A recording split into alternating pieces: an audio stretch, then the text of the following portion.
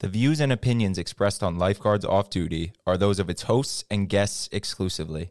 They do not represent any entity, organization, or municipality. Hello, everyone. I'm Dr. Michael Kachmar. I'm Tyler. And I'm Sean. And this is Lifeguards Off Duty with Dr. Michael Kachmar, the Jersey Shore #1 lifeguard-themed video podcast. Watch us on YouTube, Twitch, Twitter, and Facebook Live. Listen to us on Apple Podcasts, Spotify, or whatever streaming service you prefer. If you would like to contact us, send an email to drkachmar@icloud.com. Follow us on Instagram at lg.association. All right, let's get started. Let's start the show. Let's do it. She said they're gonna lock you up for killing me tonight. Windows open. Hello, everyone. This is Dr. Michael Kachmar. Welcome to Lifeguards Off Duty. Today's date is February 28th, year of our Lord 2023. I'm impressed by how quickly you snap into character. Yeah. It's like bang. So we have our. See, now we changed the cameras around. So we have Tyler. How's everyone doing today? And let me see if I got the right camera here. We have Sean. Ooh, that was Hey, pretty guys. good. Well done. And we have a guest today. Who wants to introduce our guest? Trish, You want Devoe. to lift her camera up a little bit? No, you don't do it. Okay. Just a little bit technical here. We have Trish Good. Devoe with us today. She is a volunteer with the Marine Mammal Stranding Center and a naturalist for Miss Belmar, a whale watching charter. Kachmar, I can't get this. You gotta deal with it. Don't worry the about camera's it. fine. Jesus Oh, no, it's Christ. not. It's fine. Okay. No, you turned it. Yeah, there you go. Perfect. There you go. Great. So, go ahead. Anyway, Sean, back to what you were saying. so go about ahead, our Sean. guest. I had a joke lined up. I was going to ask if that makes you Miss Belmar, but it got the punchline got ruined. The Royal Miss Belmar, or maybe the Miss Belmar Princess. Is that the name of the boat or just the company? Yes, so the company has two boats. There's the Royal Miss Belmar and the Miss Belmar Princess. And what is the whale watching charter season in New Jersey? So usually we begin around the end of March. It depends. We wait to see when the whales really start coming back into the area, anywhere around the end of March, early April. And then it runs until about November. Really peak in the summer, and in the fall is really the peak season. I heard this year was like a lot of whales, more than ever this summer. Yes, we really did have a great year this year. We had consistent sightings nearly on every trip, so we really did see a lot of whales. We added a lot of whales into the humpback whale catalog, and it was a great season, really great season. Yeah, the Miss Belmar says it's something about like 90% chance of seeing whales every time, 1 to 5 whales at least. It sounds really exciting. And it's very exciting. You Never see- gets old. Ever Do you, great. let me see, see anything else besides whales? Sure, of course. What else we do you do. see out there? Tell So me. we see a lot of the things that you see off the beach. We see skates, and we see giant schools of bunkerfish, Atlantic menhaden. Sometimes we Porpoise, right? Yes, we see bottlenose dolphins. Sometimes we see sharks. Are you? Sometimes what else do we see? Giant sunfish. Yeah, have you seen sunfish? I haven't seen one in a long, Yeah. long time. We saw a really large one this year. Like They were how always fun big? to watch. Oh my gosh, I They're- don't know how to estimate. Very they're- big, they're- like bigger than this table. Holy Yeah. shit! Yes, really? very large. Yes. Yeah, they're like they could be like the size of a stove. They're actually, long, like they're and kind of thin. I actually hit one with my boat once. I didn't do it purposely. I was at the Barnegat Ridge, which is a low area, and there was all kinds of bluefin tuna up there. And we were finished fishing, and we took off. And I got up on plane. And when I had a big fishing boat, and when you get up on plane, there's a little bit of time where you can't see in front of you, but there's nobody out there. I mean, I didn't. There's no boats, and I had radar and everything. And all of a sudden, bang! And I hit something. You hit it. Yeah, and my father, he goes, "You killed him!" Like he thought it was some guy, And what it was, and I saw the blood. I felt so bad. I went back, but I didn't see it, and it's just one of those things. I felt it's like hitting a squirrel. I felt terrible. There's nothing I could do, and so what I learned from that, I never got off plane on the ridge anymore. So what I did is when I ever went back there, it's about 14 miles out. And it's two plateaus out there. I don't know if you've ever been out to the Barnegat Ridge, but that's where, there could be fish. But it's a long ride for you guys. Yeah. So then I just never I took it real slow, because there's a lot of fish there. What happens is it upwells, and then so it attracts a lot of fish. Right. So that's pretty neat. And you guys don't bird watch at all? No? Well, that's an interesting question. A lot of birders, what we call birders, like to come on the boat. They're not as interested in the whales, but we do see a lot of the pelagic birds. Yeah. So I'm not very well versed in the birds at all, though. Like, what birds would you see out there? Okay, so we see, oh my gosh. Just put you on the spot. Pelicans. We definitely see pelicans. Pelicans. And we see, Ospreys? We see osprey, and then there's another one, oh my God, gannets and bald eagles. All the way out there? Yeah, we see bald eagles. Oh, wow. Right over the ocean. Yeah, they go fishing out there. You know what? We often see them leaving the river. We see them leaving the river by the Coast Guard station. Oftentimes they're up on the radio tower. So we see bald eagles there often. There's actually a bald eagle nest off of, what's the road going, what bridge is it? Not the one before Manalocan Bridge. You know where the Manalocan Bridge is? Oh, sure. Mm-hmm. So there's a marina right on the other side, and you go there, there's a bald eagle right there. There's a couple of them in our area. So they'll probably go out there fishing, so. So we brought Trish on today to talk about whales, but in a different way today. We want to just talk about how they are an important part of New Jersey, East Coast ecosystem. So do you personally, like, is whales watching something that you enjoy, like, as just whales or just fish in general? Like, why whales? Whales are amazing. I love whales. I love dolphins. They're just such intelligent, beautiful mammals. And, to be able to be on a whale watching boat and to share my knowledge about the humpback whales and the dolphins it's just such a blessing. I absolutely love it. It's so exciting. I don't think we said it, but Trish is the mother of Nico Devoe. We had him on the show earlier this year. She actually had a great monologue going with him. Well, she was on the phone. I don't know if anyone remembers that. I'm sure Nico remembers. Nico remembers for sure. So Trish, let me ask you: when you do these things, how many people are on the boat usually? What can they carry? How many people could go out? So I believe the Royal holds about 125 passengers. We don't like to overfill the boat, so usually we'll go with about 100 or so. So people have plenty of room to move around. How big is the boat? It's 125 feet, I think. Okay. So, you guys go out every day? Or 115 maybe. You guys go out every day, or is it, Yes, in the peak season, yes, we go. We start out on the weekends, in the spring because kids are still in school. But once the summer comes, kids are out of school, we go every day, about 2 trips a day. Yes. Wow, that's pretty good. What species can people expect to see on the charter? So that's a great question. Most often we see humpback whales, Megaterra novangeli for the science people, which means big wing New England. That's the scientific name for humpback whales. We also see on occasion finback whales, fin whales, minke whales, and of course bottlenose dolphins, which you may know are actually whales. Dolphins are actually whales. They're the toothed whales. And killer whales, right?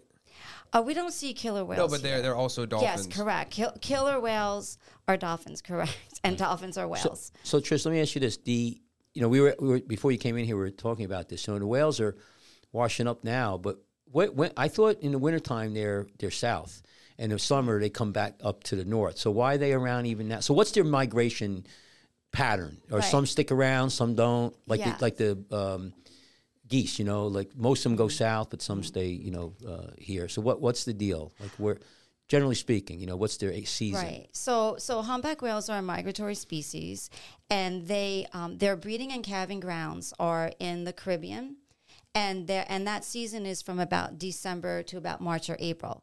So they travel north to the feeding grounds, and they get here around March, and during the feeding season, March to November.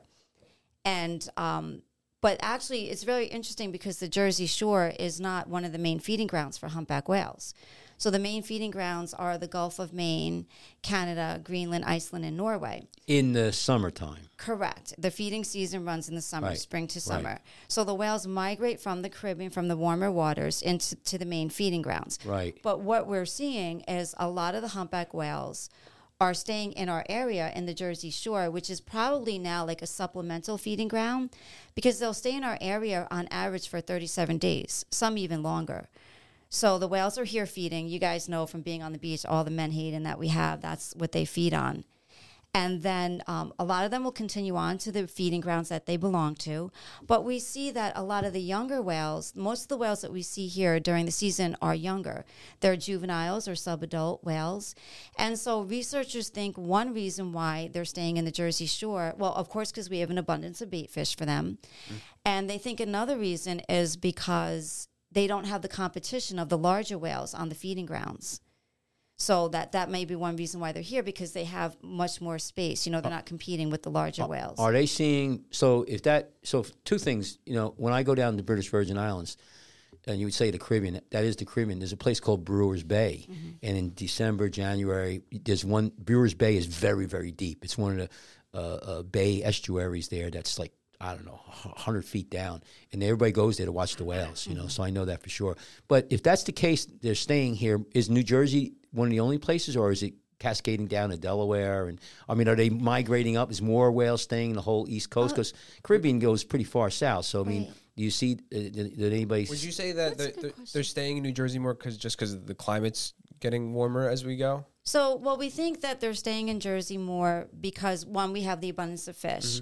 And maybe it is becoming a supplemental feeding ground. There is some research indicating that the prey in the Gulf of Maine is changing, and so that the whales maybe prefer the fish, the Atlantic menhaden here. So that could be the waters up in the Gulf of Maine are warming very quickly, and so they think that might have something to do with it, why the whales are staying here. But what we noticed is, but typically, whether they stay in Jersey or go on to the feeding grounds, the northern feeding grounds, they will migrate south again to, in the winter months, to go back down to the breeding and calving grounds. So that's the humpback. That's the humpback. The humpbacks, So right. normally, under normal circumstances, they'd be out of here by now. Correct. That's right. But what we see is that the whales that tend to hang around in the wintertime are younger whales, and we believe that is because they're too young to breed. So it doesn't make sense for them to spend all that energy going way down to the to the warmer waters if they're not breeding. So they kind of stay in this area, and that kind of just and also Virginia too as well. And this kind of just explains why a lot of the whales washing up are juveniles. Exactly, because they're the ones right. That are But here. let me ask you this, Trish, not to put you on the spot. So if that's the case. First of all, I meant, the menhaden, which is, your bait fish. There was a late season. I noticed that they were going all summer long and then really late, so I could see the whales hanging around. But I don't. Is there bait fish now? Menhaden.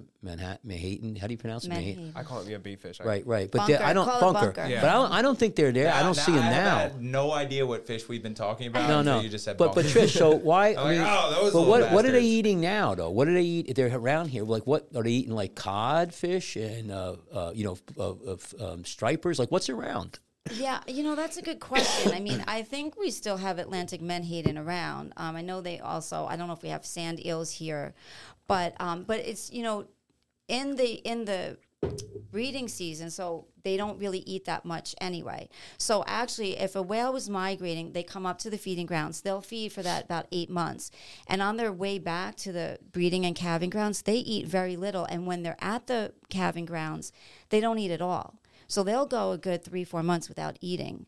So even a female she'll give birth to her calf and nurse her calf and not eat again until she gets up to the feeding grounds. Oh, okay. So even though they're feeding, they're not doing massive feedings like they do during the feeding season. Right. So their eating pattern doesn't really even have to change much by staying up here, because they're not going to be eating much anyway. So it's like inconsequential if there's less bait. Right. Okay. Can you just describe how we would know a whale's feeding, like from a distance, if we can even see that? Oh, sure. Well, sometimes they do subsurface feeding, so you can't obviously see it from above the surface. But one of our favorite behaviors is when they lunge feed, and that's when the whale comes up from underneath the surface. Like they'll come up right in the middle of a school of fish with their mouths wide open, and they grab. And I have some pictures of that, and they get a huge mouthful of Atlantic menhaden.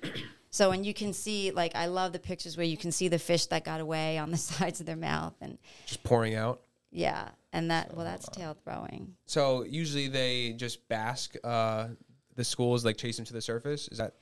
Yeah, they too. They can go in the center of a school. We sometimes we can predict where a whale will lunge, because as we're watching the whale, we see the surface start bubbling. Like if you see the splashing, which you probably see from the beach, the Atlantic menhaden kind of jumping, trying to get away. We're like, look over there, or where the birds are, because the birds are waiting to get the leftovers from the whale, and that's usually where the whale will surface with its mouth open and get a big mouthful of fish. And this does happen pretty close to shore sometimes, as you can see from the beach. Yes. Is this what we're looking for? Right Yes. So that's a picture of lunge feeding right there. Wow. That's two whales, right? Yes. Okay. Those are two whales, and what you see there is the upper jaw, and you can see the baleen plates hanging down from the Which side. are like So- the do you wanna show us on the- hair-like fibers, correct? Right, correct. So here's my little model that I use on the boat. Right, so there's about 400 baleen plates hanging from the upper jaw. What do you call them? What do you call them? Baleen. Oh, baleen. Yeah, Okay. they're baleen plates. So what I see and what I think a lot of people see when you say this and talk about it is the Finding Nemo part where they're stuck in the whale's mouth. That's what I'm thinking about. Yeah, we hear that a lot. And the baleen is actually made out of keratin, which is the same material that your hair and nails are made out of. So it's kind of like a rigid, and it has hair-like fibers along the side. So actually whales, although some people think maybe you can get swallowed or eaten by a humpback whale, it's actually physically impossible because their Really? yes. Because although their mouth is so big, their esophagus is only about 8 inches in diameter. So the size of like a big cantaloupe. So they can't swallow you. Oh my God. You can get stuck in the mouth if you're in the wrong place at the wrong time, but they can't swallow you. Wow. Now, I thought the baleen plates were specific to like filter feeding whales. Yes, well, it's a type of filter feeding because what they do is they don't have teeth. They have the baleen plates instead. And when they take a big gulp of fish, they obviously get ocean water in their mouth as well. And the hair-like fibers along the side will filter out the water. Okay. And the fish get trapped inside. So they just swallow the fish and all the water comes out through the sides, through the hairs of the baleen plates. It's like a filter, Correct, yes. like a sponge. Yeah. Yeah. I saw neat. pictures of the whales on the beach, and the inner mouth, the teeth, the baleen plates like fold and flop when their mouths are open on the beach.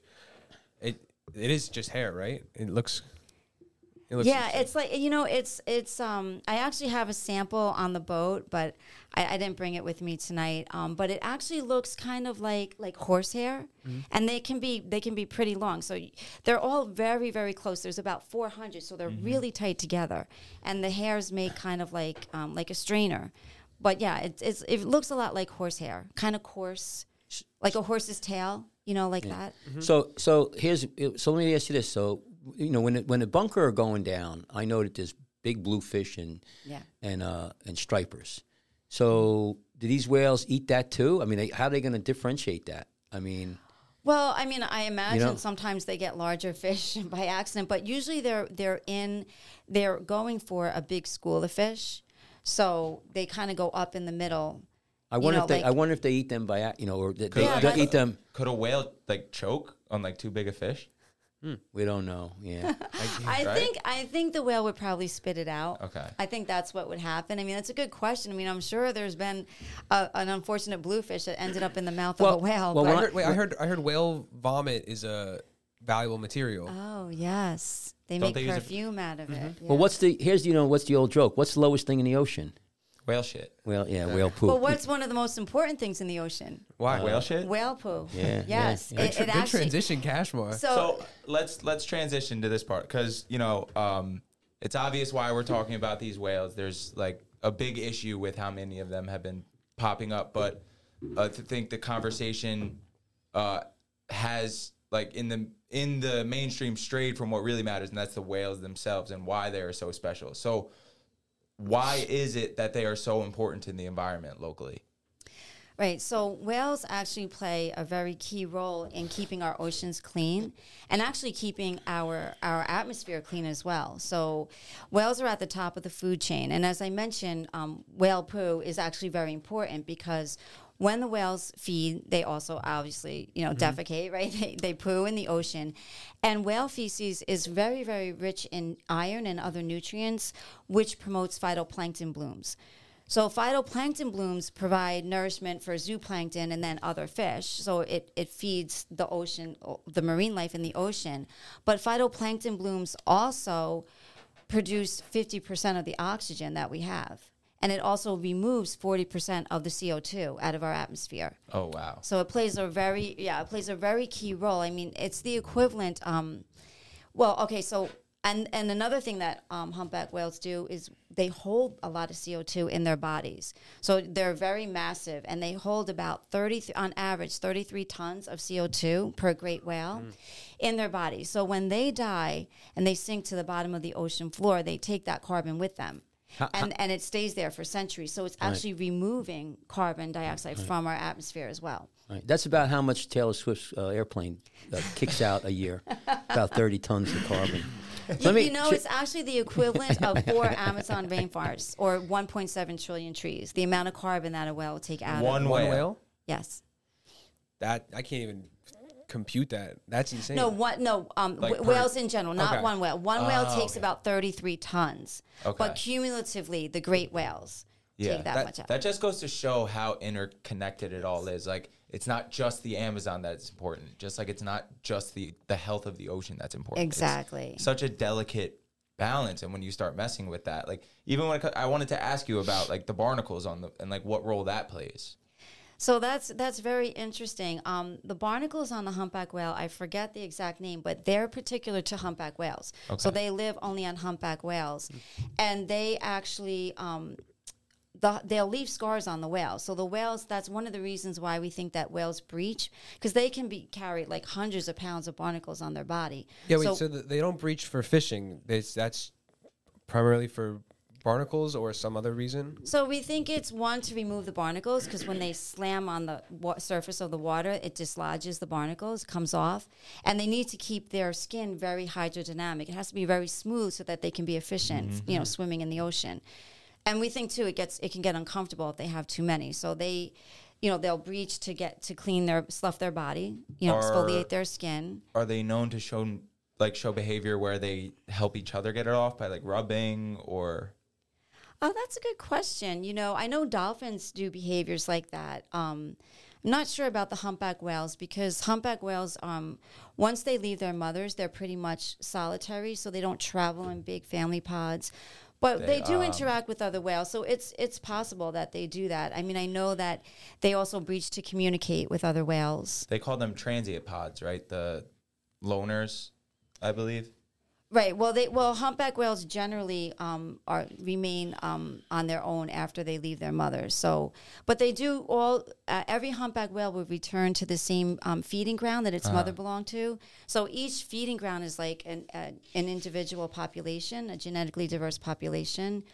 But they don't really stay, like they won't stay with mates or with other whales like for life. They'll be transient. They'll come and go. And sometimes we see a whale hook up with one or two other whales for a day or a couple days or even a couple hours, and then they move on.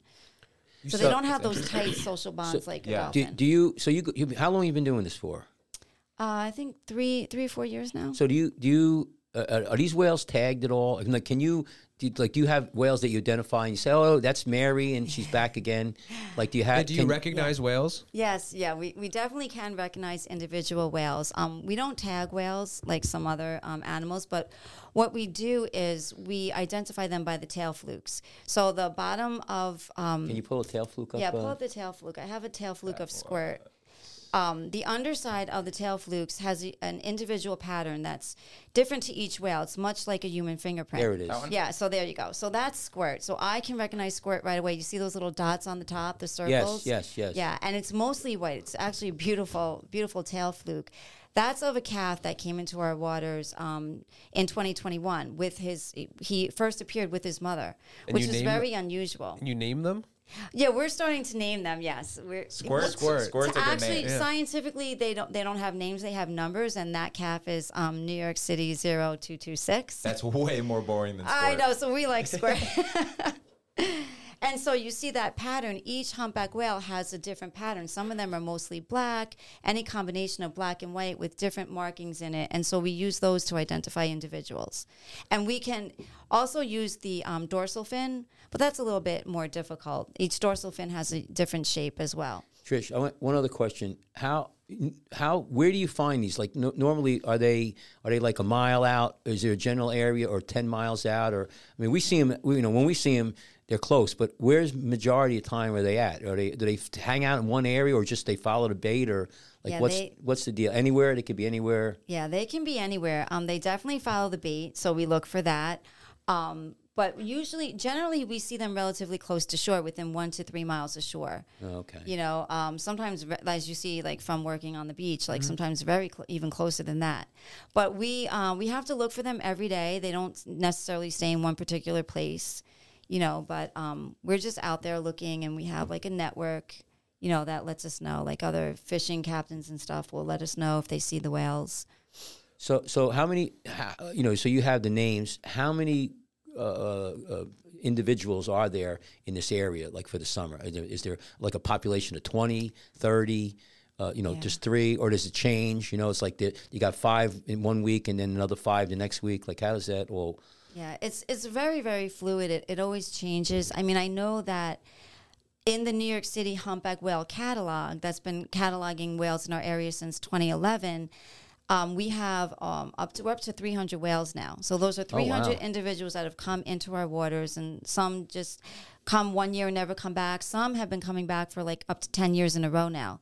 Like there's a whale, Jerry, that's been coming for 10 years in a row. Wow. This little guy, Squirt, he came with his mom. They spent the summer, and we watched the mom. I have pictures of the mother teaching the whale how to lunge feed, and I had the whale breaching, and we didn't know if we would ever see him again. And he came back the following year, which was last year. This season, we saw Squirt many times, and we hope that he'll come back again. But we have 300 in the catalog that we've identified, but there's not really any way to tell. I think there's much more in our area, but if they're further out, correct, we just may not be seeing them. But we've identified 300. You said it was weird that Squirt came with his mom. Yes. What is that behavior? Why is that weird? So it's unusual because we don't usually see a mother and calf pair. I guess normally the mothers with their calves will go all the way to their main feeding ground. So since the Jersey Shore is not really a feeding ground, we don't have moms and calves stopping in this area. But she did stop with her calf, this Squirt there, and they stayed for about 3 weeks. So that was really a lot of fun to see them, to watch them interact. And about how big it was Squirt when this picture was taken? So that picture was taken this year, so he's probably about, he's probably around 20 feet, maybe 25 feet. How many tons would he weigh? I don't know. We're not the ones to be answering that question. Wait, I have to do my math. He's probably Maybe 2, 3. What do you think? No, they're more than that. Yeah, they're definitely more than that. Now, is he still considered a juvenile? Yes, definitely still. How long does it take these whales to get to full? Right, full so grown? they mature. Well, it's probably about 10 or 12 years. Wow, really that long? Yeah. Is that before they breed? Yes. Wow, it's a long time. Yeah. I'm thinking they're like puppies, but like No, they got 2 years. They're like, And what's go. And what's their longevity? Yes, they have a very long lifespan. They live upwards of 70 years. Some researchers think they live even longer, to 90 years or more. And that's like just something that makes this whole situation that's going along tragic, because the juveniles are the ones dying. So this issue is like a reflection of something happening like 90 years from now. Right. Wow, yes. wow, I didn't think about it. So Trish, let me ask you this. I've been here on the Jersey Shore for 30 years longer. I don't remember, and again, it doesn't mean it didn't happen, but I don't remember ever any whales coming up on the beach in the summertime. In the wintertime. Even in the summertime, maybe one. I've seen them out there because I used to fish a lot. I used to fish twice a week, go out to the 30 miles out, and you go out to there's a riser wreck, and you'd see a dead whale out there. So I mean, I've seen them, right. And the sharks usually eat them. The carcass floats around, so it's not unusual. So my question is, number one is. There's always a whole bunch of. There may be a population of dead whales floating around all the time. Yeah.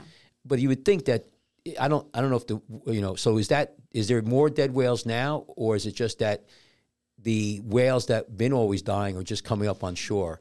And, or so is there a difference? I mean, I've never seen that. We would think that over the 30 years, they would have floated up. The weather patterns and the currents, I don't think changed that much. Yeah. So anyway, I was just, so you never, this is the amount this year, is that unusual? Yeah, the amount this year is extremely high. We're up to, actually yesterday was 10 whales in the New York, New Jersey area. In what time frame? In less than 3 months, since December. Mm-hmm. Okay. There was, so let's see, around Valentine's Day, that whale was number 7 for New Jersey. And there was 2 in New York. And now this one that washed up in Sandy Hook, so that'll be 8 for New Jersey. And so that's very, very high. And it's up to 24 along the entire East Coast. So we you're absolutely right.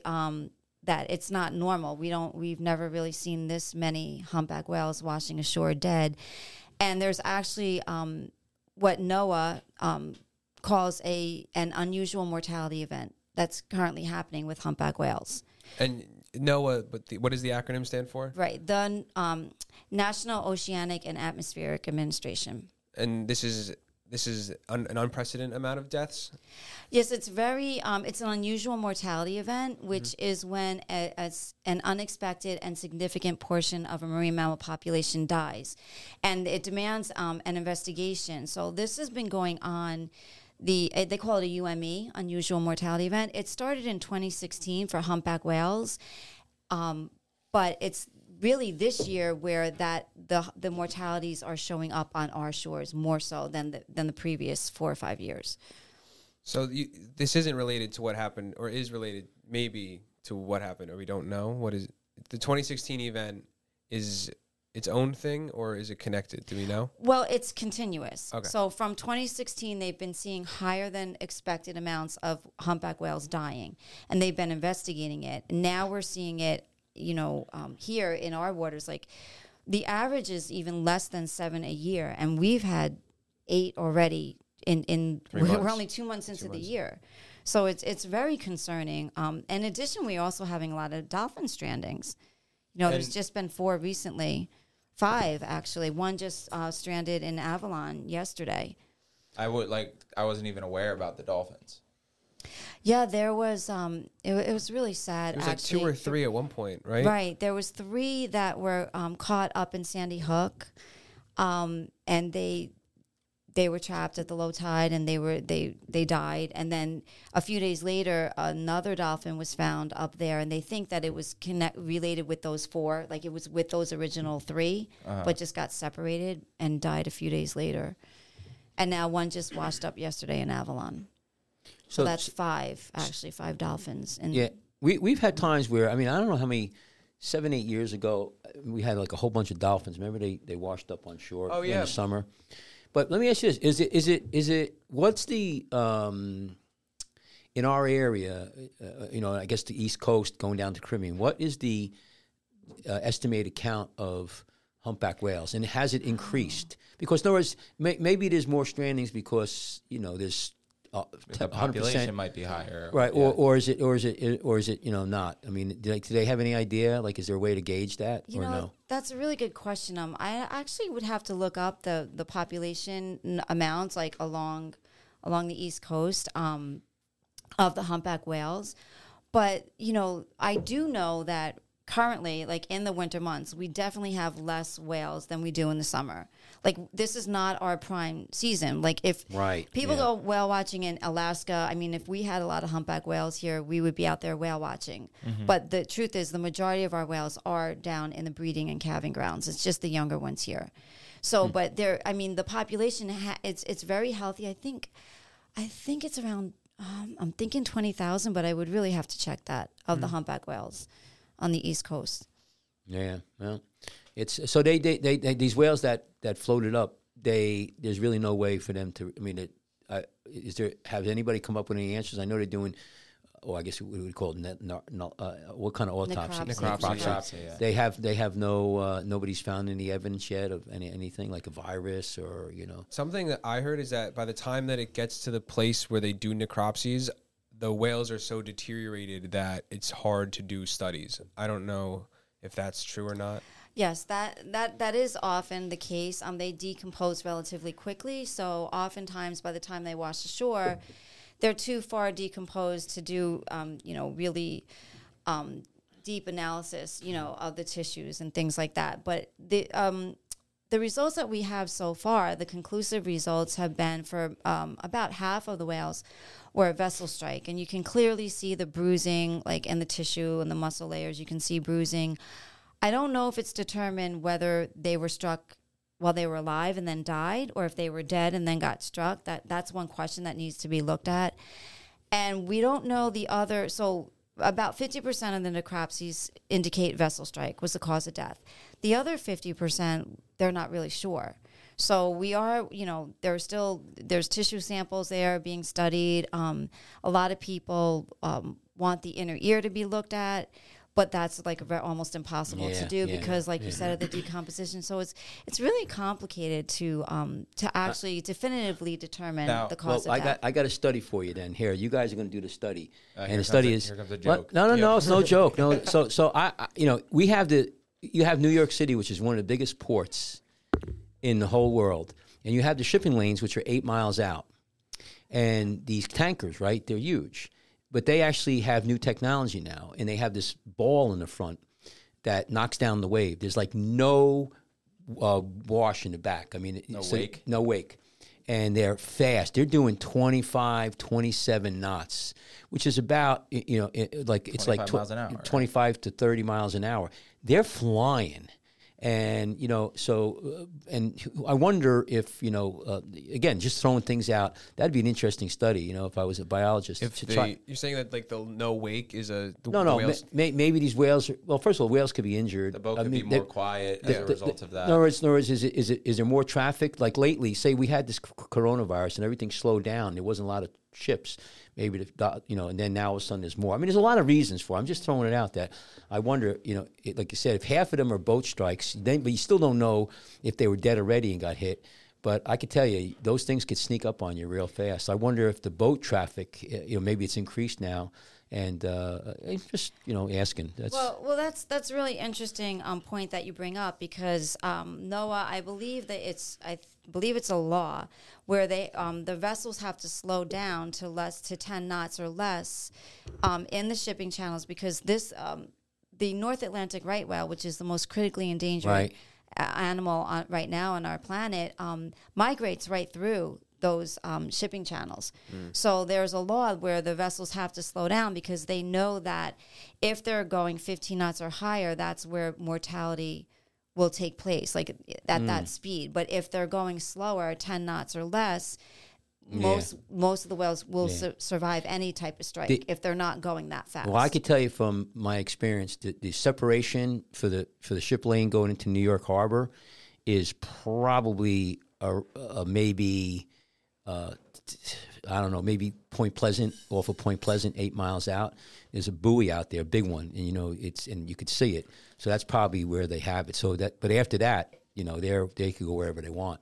But that's interesting. I didn't know they had to slow down. That would help. Yeah, there's a big separation marker, and there's a mile in between both shipping lanes. By the way, it's pretty interesting. And I don't know what the width of the lane is, but so they have incoming and outgoing.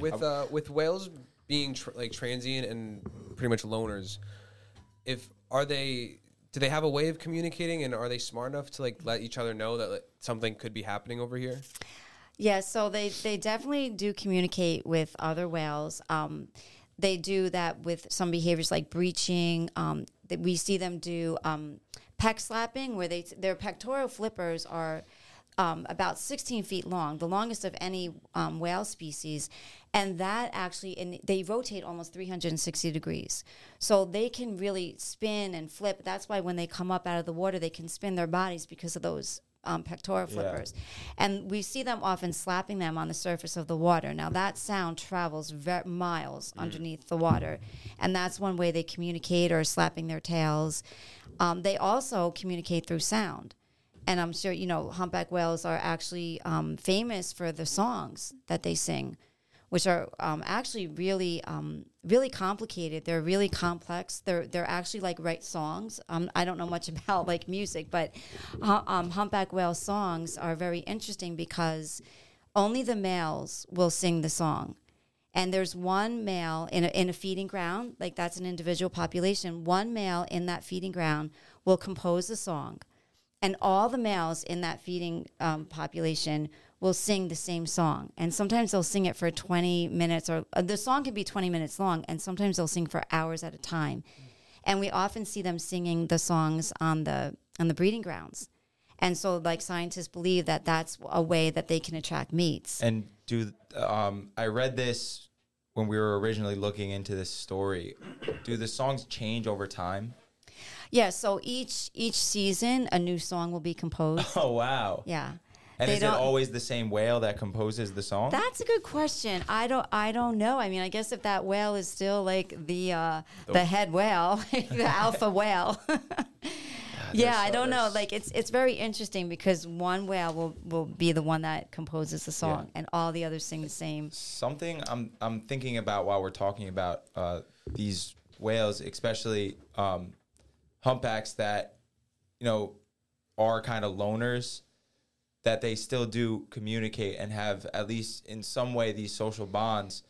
I've read that certain species of whales will beach themselves if they think they're sick to maintain the health of their pod. And I'm just wondering now if that is something that could be happening, whether it's, like Catchmar said, is there a virus, or maybe these whales might believe they have a virus. Are humpback whales known to do that, to beach themselves, to kind of separate themselves from the population? Yeah, that's a good point. I don't think humpback whales are. I know the whales that live in those large pods. Sometimes that can happen with them, where you see like mass strandings, where one goes maybe because it's sicker, and then the others follow. But I don't think that that's a typical thing for humpback whales. Okay. So they don't travel in packs. They communicate via sound. Do you know how good a humpback whale's sound or hearing is? Oh, that's a really good question. They communicate and hear at very low frequencies, and they can hear from what I believe to be miles underneath the water. Can their you sound hear the travels sound far. them singing? Yeah, you can actually. You can hear it. It's described as kind of haunting. It's low, like moans and grunts, and you can definitely hear it. And there's like scientists and that are in acoustics and all that actually are really studying the communication of humpback whales and the sounds, and it's really fascinating. Would you describe it, like, would you say it's pretty, like the sound? Well, of course, yeah. I think it's beautiful. I mean, I don't know if I would necessarily listen to it, like, on my phone. Like, there's like, recordings of the sounds, but I actually heard it once. I heard the whale make the sound once, and it was just kind of like it's pretty cool. Mm-hmm. It's actually, it's very different from dolphins, who have that very high pitched kind of clicking. So the humpback whales are much, much lower, and deeper. Slow. Yeah. Do they do any communicating outside of just the singing? Well, yes, they do Other make than sounds. like the Flapping. Okay. Right, so they do make sounds. So they make the sounds by blowing air through their blowhole. Okay. And then, another interesting thing about how they do, even though they're kind of solitary, they do work together, like in the breeding ground, in the feeding grounds rather, where they do bubble net feeding. I don't know if you're familiar with that. Is that where they swim in a circle to kind of corral the fish? Yeah. Wow. And they do that. They do that in the Gulf of Maine. Actually, I can't wait to get up there to see it myself in person. But so it really that's actually it's not an innate behavior. It's a learned behavior. Not all humpback whales do it. So that shows you how they communicate. They teach one another. They work together. And there's a lead whale that directs them all, and they start swimming in that pattern, blowing out bubbles. Do you think that might, because that's something that's very common with dolphins, right? About working together? That specific type of hunting, the bubble Circling. Circling. They do that. They do that all the time.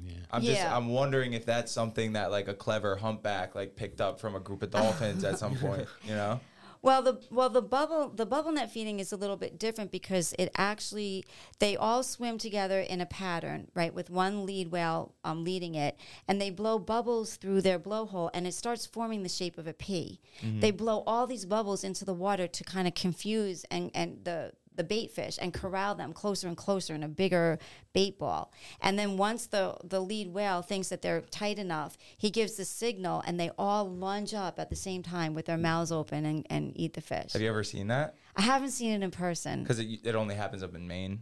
It happens in the Gulf of Maine and the other feeding grounds, in Canada and Greenland. But that's got to be pretty cool. Yeah, I definitely want to get up there to see it, for sure. So Trish, these whales that all came on shore, maybe you said, are they all males or females? And what do you generally see? Like when we see in the summertime, are they predominantly males or 50-50 female males? Or so what has been coming up, and what's the general mix usually? Yeah, I think, we have just an equal mix of males and females in the area. The ones that stranded, I think it's, I don't think it's predominantly one or the other. I think it's 50-50. I know they're predominantly younger, subadults, although there was the one that washed up on Lido Beach in New York. That whale was named Luna. He was a very, very well-known whale. He's been in our area for 40 years. They've been observing him for 40 years in the area, and he was one of the whales that stranded recently. Wow. So does he always stick around here, or he also follows a migration pattern?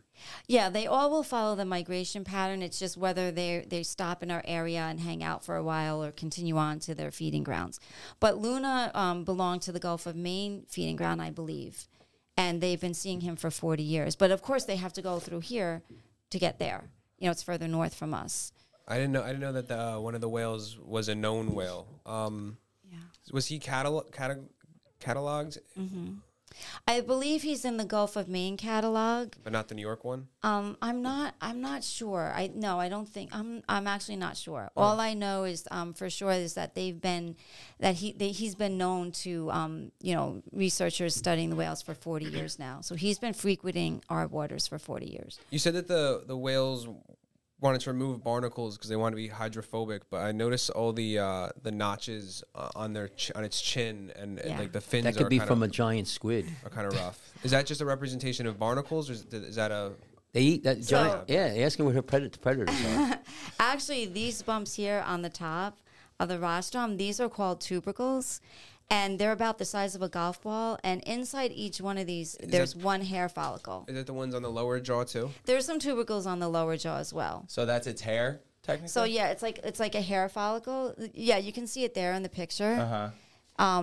And each one, if you there's a little arrow pointing down, and that's where you can see the little hair. It's a very fine hair, and they believe it's used for, like, sensory perception. Yeah, there's a hair in there.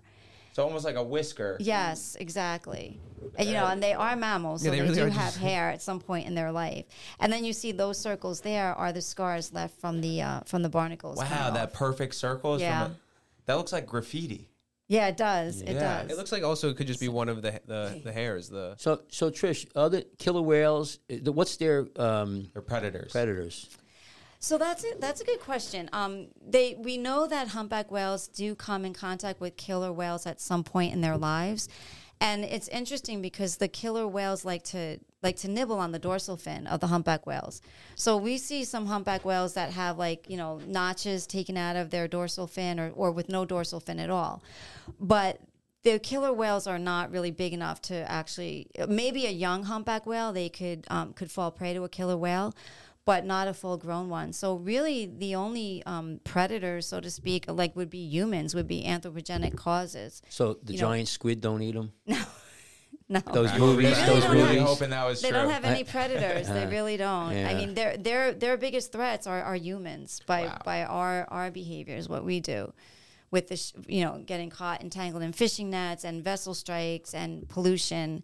That's really their biggest threats because we don't have whaling anymore. So that, of course, when whaling was going on, we really decimated the population. So let me ask you this: this in March now, coming up next month in March and April, you get a huge amount of harbor seals. I think they're harbor seals that come into the area. And I've seen thousands of them. I used to go down to what's the inlet below Barnegat Inlet? It's Little Egg Township, Little Little Lake Lake Harbor. Harbor. And there's a Robert Wood Johnson, I think, has a center there, and they're all up in there. Do you guys go? Do you guys follow that? Because they migrate here until like June, and they're out of here. But there's a lot of them. Yeah. I see them in the bay a lot. So what's the story on that? Do you deal with So- that too? Well, there's actually a lot of seals up in Sandy Hook. Yeah. And they're out in the rocks out there. Yeah. But for us, for our boat, it's too far. Like once you get up to the hook, you have to go way inside the bay to get to okay. the seals.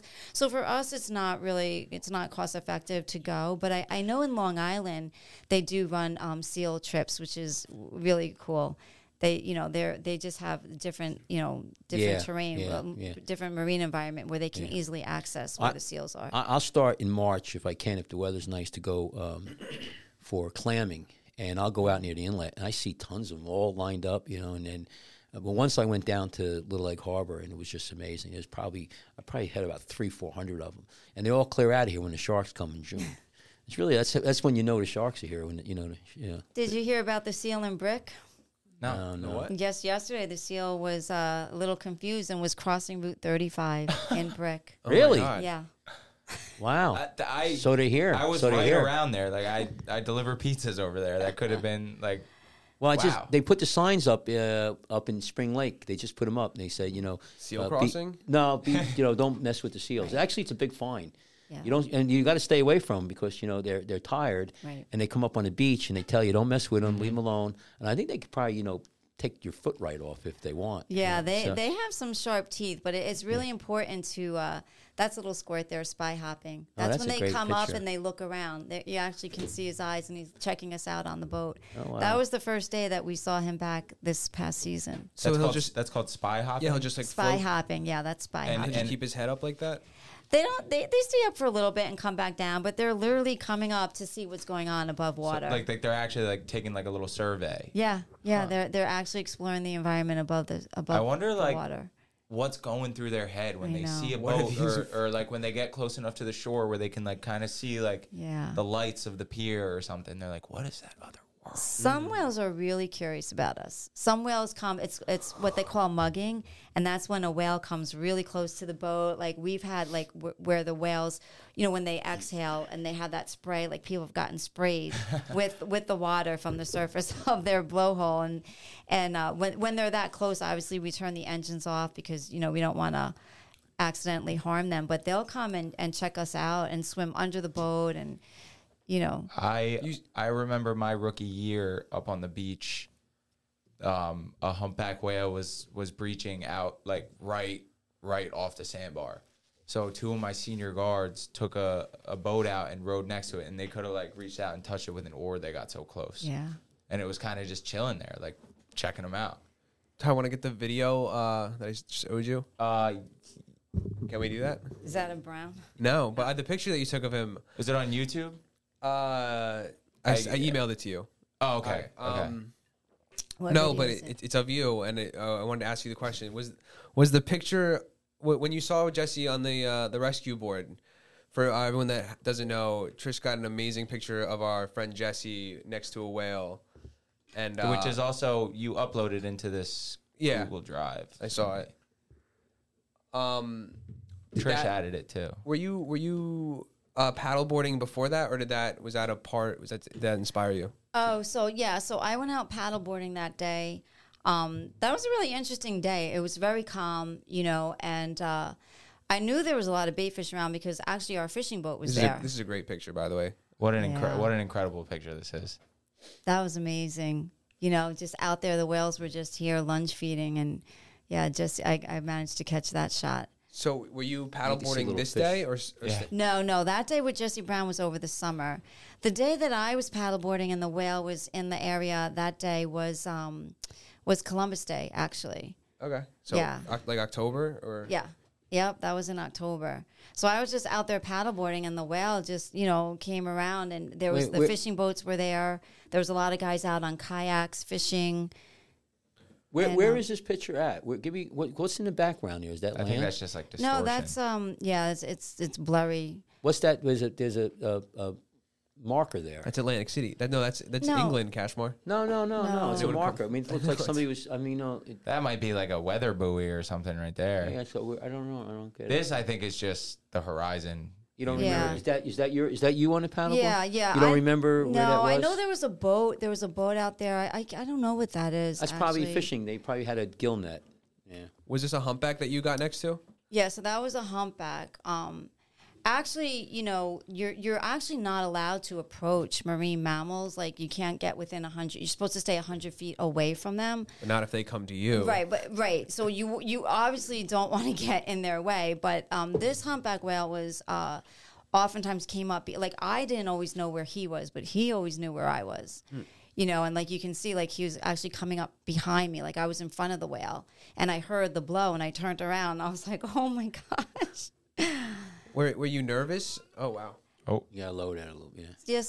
So when I went around the fishing boat, Miss Belmore was down there fishing, and as I came around the front, on the other side were the kayakers that were fishing, and I heard someone calling out. That was my son's math teacher, which was like so funny to bump into him like there.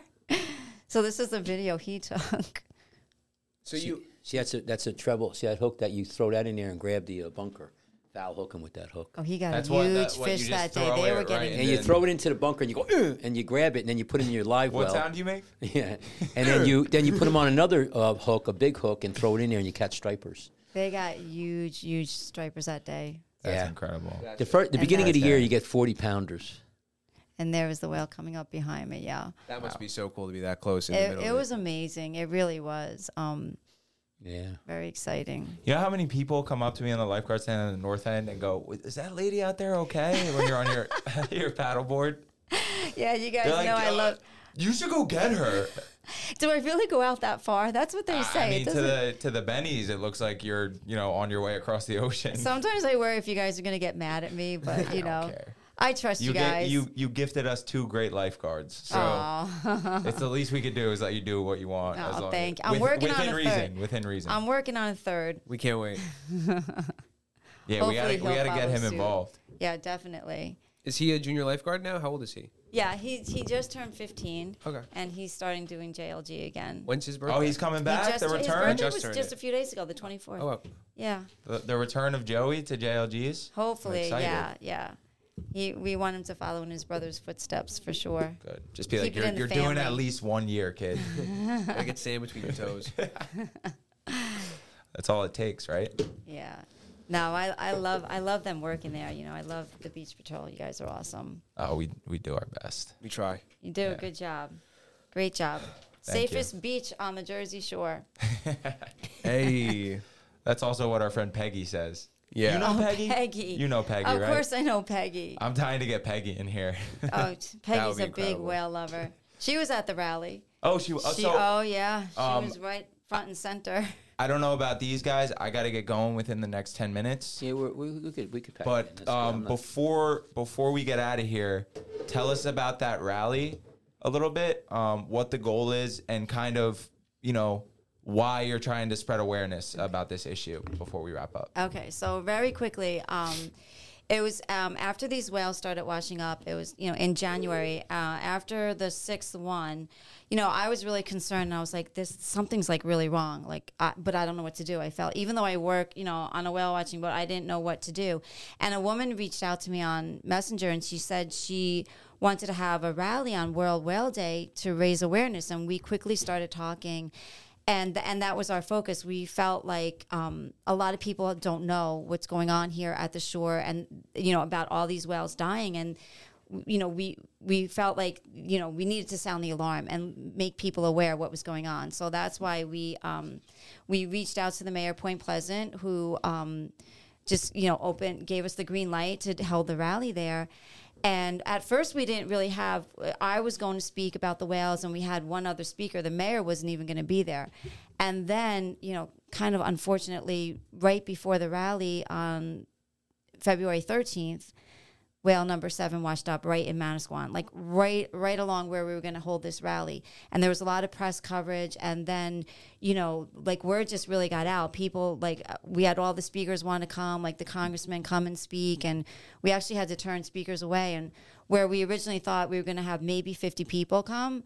I mean, we were just amazed at that. It was a big crowd. It was a huge crowd. Like some people say it was about 1,000 people there, which was really amazing to see that came out to support the whales and to raise awareness to what's happening to the whales. And that's really our focus, because they're so important to our environment, and they're so important to our oceans, and we really need to do whatever we can to help save them and find out what's causing these deaths and what we need to do to stop it, because we need the whales, and work together to figure that all out. Absolutely. Point fingers and try to push blame on each other. Yeah, get the right people on the job and figure it out. This is not a political issue. This is an environmental issue.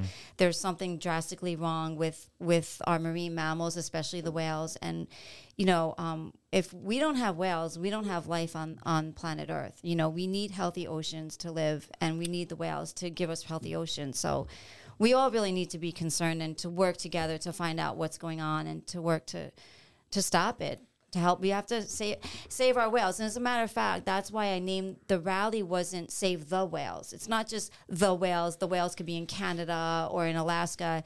No, these are our whales. These are whales that we talked about that frequent our waters every summer, and we have a responsibility to protect them. Sean, what about whales' lives matter too? Is They that do. too political? Well, that's See, a little I'm bad. political. I don't like that. That's rough. No, Trish, you should be on my scrubbing up. We get real political. No, So- I No, went but over that chant. Well, I save think that our whales. I That's think the that chant. I Save think our that whales. I think that a point is well made. There's a lot. I was a biology major, and they teach you, and you get an idea, a sense that the whole world, everything's connected, and one species adds on to next. In other words, like a good example, the Amazon rainforest would not exist if it wasn't for the Sahara Desert, which wouldn't exist if there wasn't a big ocean there. There was shellfish the and dust plumes supply the nutrients. Right, yeah, for and that comes. the And Amazon. when you're in the Caribbean, I see it in June. The wind changes, and you start getting. I remember waking up once, and there was this yellow stuff all over the place. And I'm like, "Is that pollen?" And the guy goes, "No, that's from the Sahara Desert." I go, "Get the hell out of here!" That's all the way across the ocean, and so everything adds on to everything else, And what was really sad, and was the when before oil was discovered, most of the oil in the world was used for whale blubber for Right. Oil heating and lights. So thank God. I know they still fish them. I think what's that Greenpeace? What's the one that go after them? They still the Japanese don't they still harvest them? Right, I think it's Mickey still, whales. I think they eat Japanese them. and Greenland are the only places They- that I know. They eat them, don't they? Greenland, it's like a traditional thing about Yeah. fishing and Yeah. right, the coming to indigenous age. people. Yeah. Some are allowed to hunt them, the indigenous people, Yeah, because yeah. of their culture, and they use the entire whale. Yeah. Well, anyway. I like what you said about save our whales, because when we're talking about a planet and an environmental system that's so delicately balanced that has to do with everything going on all at once, it's easy to forget that the only way to get to where we need to go is to by focusing on right in front of us, tending our own garden. Exactly. Mow your lawn, then eventually everyone else will make the neighborhood look pretty. Right, exactly. Good point. So we really appreciate you coming on here and what you're doing about This was fantastic. Thank we, you. Yeah, Thank you. yeah. Super informative. We appreciate you giving birth to 2, hopefully 3 amazing Seaside Heights lifeguards. And thank you so much for coming on. And I just want to say we're starting a website. It's going to be saveourwhales.org, where there's going to be a lot of information about whales and the other marine life in our area, and links to information about what's going on. So look for that. Yeah, we will be happy to update all of our listeners on that when it's all ready to go. So just keep us in touch, and you're welcome back anytime. Thank you for coming on. Thank All right, you. sign It was us a out. pleasure. My pleasure. Sign us out. Stay Todd. out. And stay Stay alive. alive. Oh, we didn't. We would. The She knew one it, though. guest we wouldn't have had to explain it to. Go ahead, finish it up. All right, we're out. Later, guys. Did you know that?